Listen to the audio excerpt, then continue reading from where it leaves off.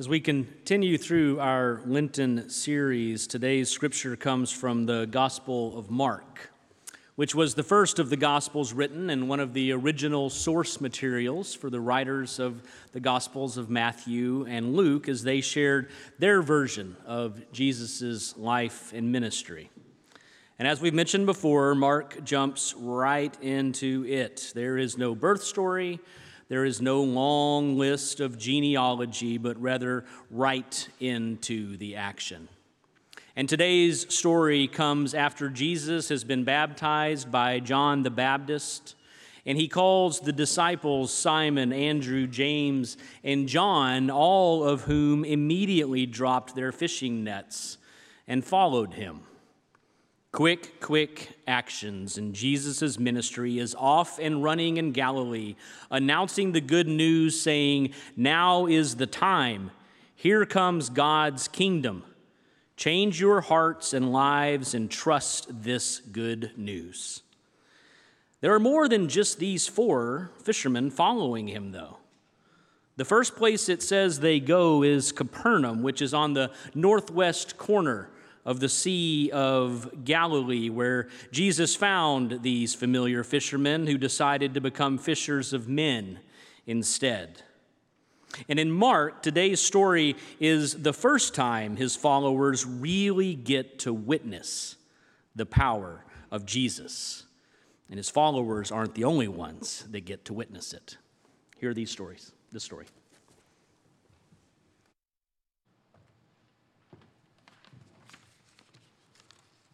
Today's reading is from Mark 1, 21 through 34.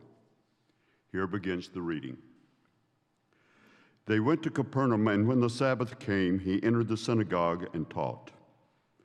They were astounded at his teaching, for he taught them as one having authority and not as the scribes. Just then there was in the synagogue a man with an unclean spirit. And he cried out, "What have you to do with us, Jesus of Nazareth? Have you come to destroy us? I know who you are, the Holy One of God." But Jesus rebuked him, saying, "Be silent and come out of him." And the unclean spirit, convulsing him and crying with a loud voice, came out of him. They were all amazed, and they kept on asking one another, "What is this? A new teaching? With authority? He commands even the unclean spirits, and they obey him." At once his fame began to spread throughout the surrounding region of Galilee. As soon as they left the synagogue, they entered the house of Simon and Andrew with James and John.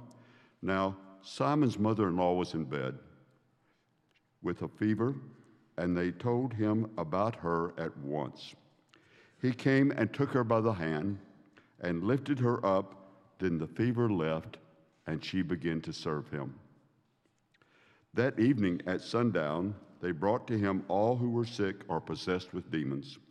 And the whole city was gathered around the door, and he cured many who were sick with various diseases and cast out many demons.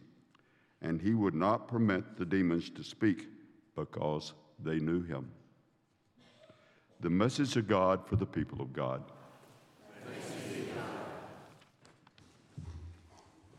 Thank you. It's such a blessing to be with you here this morning and share this word. Now, if you read Russ's weekly e-note, you already know this, but when he asked me to step into the pulpit today, I agreed, and I, of course, went to confirm which scripture I'd be preaching on. And after reading it, I sent him a message immediately that said, "Demons? Really? Demons? My first Sunday in the pulpit, and you've got me preaching on demon possession." I was joking, of course, kind of. But these types of stories are actually some of my favorite ones of Jesus. These healing stories. These types of interruptions that are so common in his ministry, interruptions that reveal who Jesus is and ultimately who we should be, who we are called to be. It's obviously much deeper than the word demon, or even the concept of demons. And I'm not planning on getting too deeply into the complications of supernatural forces or the mental and physical ailments that afflicted so many people in the first century that were just easily referred to as demons, attributed to evil spirits. There was no modern psychology or medicine then. So who knows what was really going on with these people, with this man in this story, what was really going on in his mind, in his life? Could so many of these stories possibly have been metaphors for mental illness by a man who shared most of his ministry in parables and metaphors? Perhaps. Or was this man and others truly possessed by an evil spirit or a demon? Perhaps. But the point isn't what was afflicting this man or any of the people in these stories, but rather what Jesus did and how he reacted. These two stories we heard this morning were the first of a succession of stories of Jesus healing people all across the spectrum with a whole host of problems: sickness, blindness, evil spirits, ostracized and kicked out due to their appearance, their ailments, their background. And a large majority of these healings came in the midst of an interruption of Jesus' preaching, teaching, and ministry. Now, many of us are annoyed by interruptions in our own life. Some of us get downright mad when they happen. Someone interrupts you when you're talking or you're telling a story, or you've spent all this time making a plan, the way things are supposed to go, and something interrupts those plans, throwing them completely off what you had so carefully planned. How often do interruptions cause us to get angry? And more importantly, what do we miss when we're so laser focused on what our destination is, what we think we have to say, where we think we have to be, what we think we have to do? When my youngest son was little, he would interrupt our conversations all the time.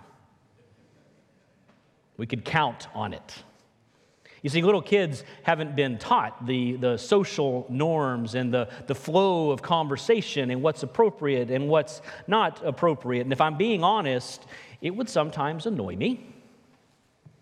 But my wife and I tried our best to actually embrace those moments, because we knew deep down that someday there would come a time when he didn't want to talk to us anymore. And he is 14, and that time has arrived. And I miss those interruptions. I miss those little voices. And looking back, it makes me savor and enjoy the conversations that I do get to enjoy with him now that he's older. Jesus used interruptions all the time as opportunities for ministry. This is the first miracle that we read about in Mark, and it is the result of an interruption. Jesus is preaching when it tells us a demon-possessed man stands up and starts screaming. It's more eloquent in some of the other variations in the other Gospels of how it does. And he starts screaming, "What do you want with us, Jesus of Nazareth? Have you come to destroy us? I know who you are, the Holy One of God." And Jesus says, "Silence. Come out of him." And he cast the demon out. Then he continues on to do more healing. But after both of these, listen to what happened. And this is the one thing that kind of stays consistent through these stories. It says the people were amazed. That word is used a lot. Amazed. And they said to each other, "What is this teaching? With authority and power he gives orders to evil spirits, and they come out." And the news of him spread throughout the surrounding area. Word started to spread. In Luke, Jesus is again teaching, and he is interrupted when a group of friends bring their friend who is paralyzed, and they can't get into the house, so they cut a hole in the ceiling, in the roof, and they lower him down through the hole to be healed. And Jesus uses this interruption as an opportunity to reveal his power to forgive sins. And again, the people were amazed, and word began to spread. Later, Jesus is enjoying a dinner party at a very wealthy and influential religious leader when a sinful woman comes along and starts pouring expensive oil on him and wiping it off with her hair. And he uses this interruption as an opportunity to demonstrate the gift of grace and acceptance. Later, Jesus is teaching again, when a fellow in the audience stands up, a very learned man, and decides he wants to test Jesus to see if he really is all that he has heard that he is. And he asks him, "What must I do to inherit eternal life?" And Jesus says, "What do you think?" And they both agree that obviously the answer is to love God and love your neighbor. But this guy's not done interrupting. He continues, "But who is my neighbor?" And that interruption allows Jesus to share one of the most powerful parables he shared, of the Good Samaritan. Just a few chapters later, after the story we heard today in Mark, Jesus is again teaching a large crowd, and a man named Jairus comes to interrupt. See, Jairus is a very powerful man in the community. He's got a lot of power. He's got a lot of wealth. He's a big shot, religiously, financially, and socially. But he's got a little girl at home that's sick and dying. And that word that had spread, it had gotten to him. And he knew that if he could just get Jesus to come with him to his house, then Jesus would heal his little girl. And so he interrupts the teaching. The humility it must have taken to stand up amidst all of those people and ask for help. But Jesus does what Jesus does. It doesn't matter to him who it is, how much power they have, what kind of influence they have. All he knows is that there is someone in need who sincerely and earnestly needs his help. So he immediately stops what he's doing and begins following Jairus to his home, interrupting his own teaching. And then in the midst of that interruption, another one comes. Out of nowhere comes a woman. A woman who had been sick for years and years. The bleeding woman who at one point had status, at one point had wealth, at one point had connections and friends in a community, but because of her illness, she had lost all of her money trying to find a cure, and she had been kicked out of her place of worship because she was unclean. She'd been kicked to the outskirts of her society, of her family, of her community because she was no longer worthy to be a part of this. But she somehow also had heard of this great man, and her faith was so great that she knew that if she could just get close enough to Jesus to touch the edge of his robe, not even him, just touch the hem, then it'd all be okay. That she would be healed. And so she crawls through the crowd on her hands and knees in the dirt, and she gets close enough, and she does touch that hem, hoping to get away with it without anyone noticing. But Jesus stops immediately, allows this interruption to come, and says, "Whoa, who just touched me?" And his disciples looked at him, as I imagine they looked at him quite often, and what have you lost your mind? Have you seen the size of this crowd? You want us to tell you who touched you? They're all touching you. But he says, no, and he stops. And this being one of my favorite stories in all of the Gospels, I have it playing in my head where he looks down and he sees this woman who is ashamed. She's at the end of her rope, has lost everything, and she's still face down in the dirt. He gets down in the dirt with her. And in my mind, he reaches down and puts his finger underneath her chin and lifts her eyes to his. And he says the most beautiful word that she has heard in her entire life. He looks at her and says, "Daughter." A word that she had not heard. A concept that she had forgotten how to even dream about. He saw her. He loved her. He welcomed her into his family. He claimed her as his own. And yes, she was healed of that physical ailment, but more importantly, her broken spirit was healed. Her sense of worth was healed. She became whole again with one word in that holy interruption. And by the time this was all over, Jesus continues on to Jairus' house where that poor little girl has died. Nothing to Jesus. He tells her to come alive, and she does.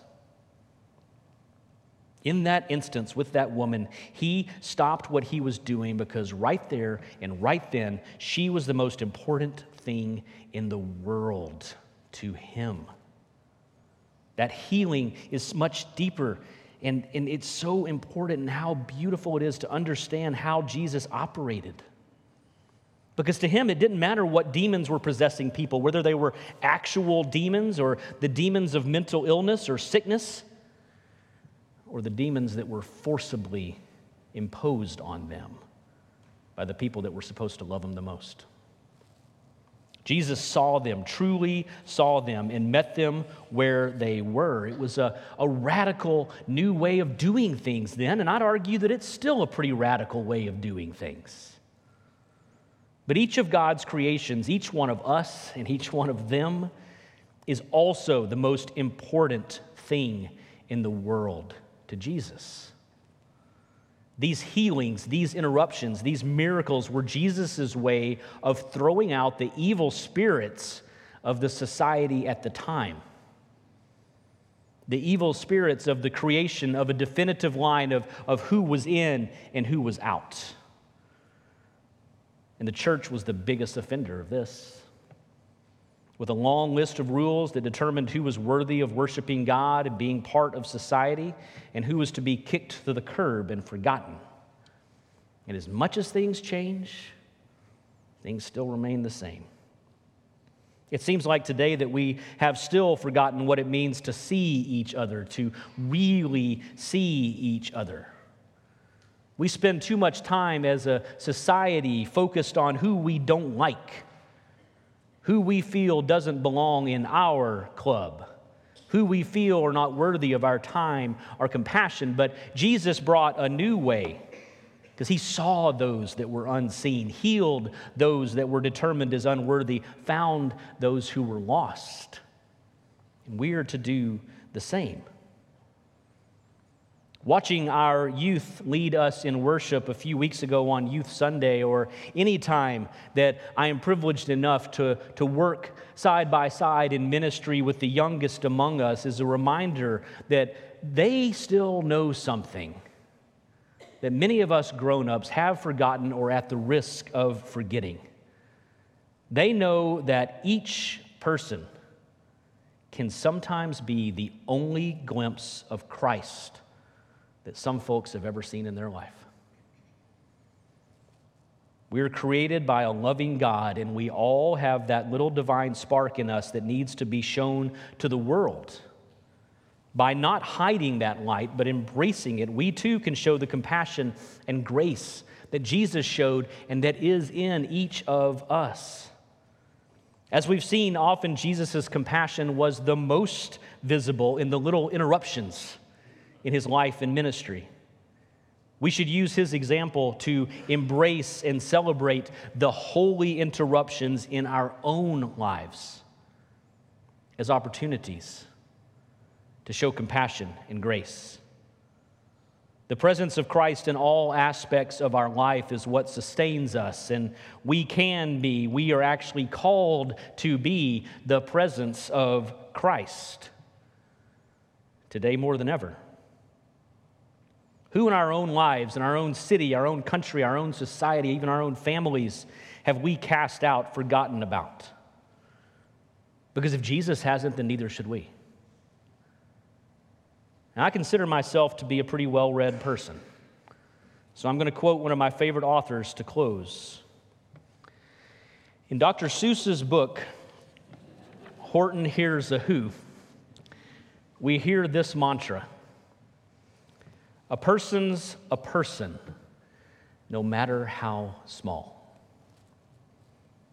Let us remember that wisdom from our childhoods and the healing that can take place by seeing each other and allowing ourselves to be seen.